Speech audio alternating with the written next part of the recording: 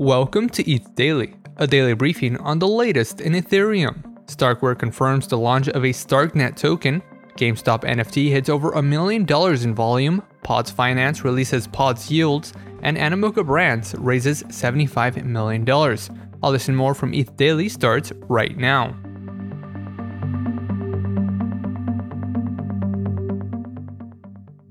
Starkware has confirmed the launch of its native Starknet token.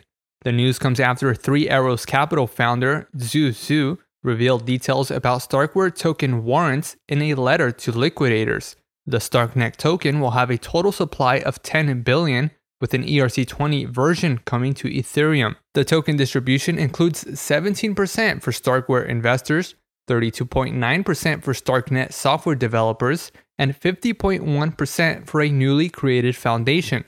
The foundation's allocation is further broken down into 9% for StarkX Layer 2 users, 9% for community rebates, 12% for Starknet grants, 10% for ecosystem activities, 2% for donations, and 8.1% unallocated.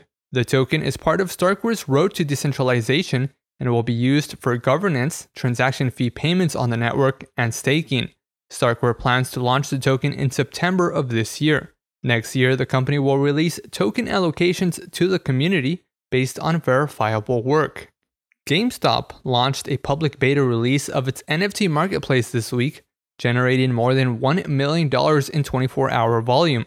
The non-custodial marketplace is built on top of Loopring's Ethereum-based Layer 2 network, enabling low-fee transactions.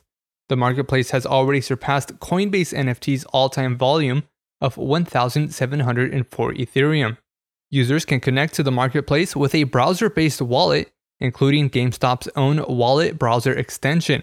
GameStop earns a 2.25% fee of each sale as part of the marketplace fee. In February, GameStop had partnered with Layer 2 network Immutable X, which included a fund of up to $100 million in IMX tokens by Immutable. Pods, a decentralized options protocol, has launched its first Pods Yield Vault. Coined STETH-VV, the vault focuses on ETH accumulation using a weekly STETH strangle to capitalize on volatility. A strangle is an option strategy in which both a call and a put option are held with different strike prices. Pods is opening the vault gradually with an initial cap of 500 STETH. The code is not yet fully audited. Pods Finance supports vaults on Arbitrum, Ethereum, and Polygon. Pods Finance is a Brazil-based DeFi protocol, seed-funded by Boost VC and Delau. Game publisher Animoca Brands has raised $75 million in fresh capital at a $5.9 billion valuation.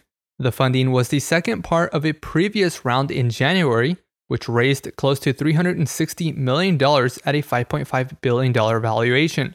The company's valuation has more than doubled from a $2.2 billion valuation in October of 2021. Animoca Brands said it will use the funds for acquisitions, investments, and product development. The company also plans to secure licenses for IP rights to popular projects. Animoca Brands' investments include more than 150 NFT-related projects, including the Sandbox, OpenSea, and NBA Top Shot. And lastly, Aztec Network, a privacy-focused ZK rollup, updated its website after the launch of Aztec Connect. The Aztec team is the inventor of Plonk, an industry-standard universal ZK snark.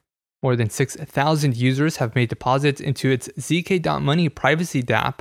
In total, users have deposited more than 1,500 ETH into the rollup.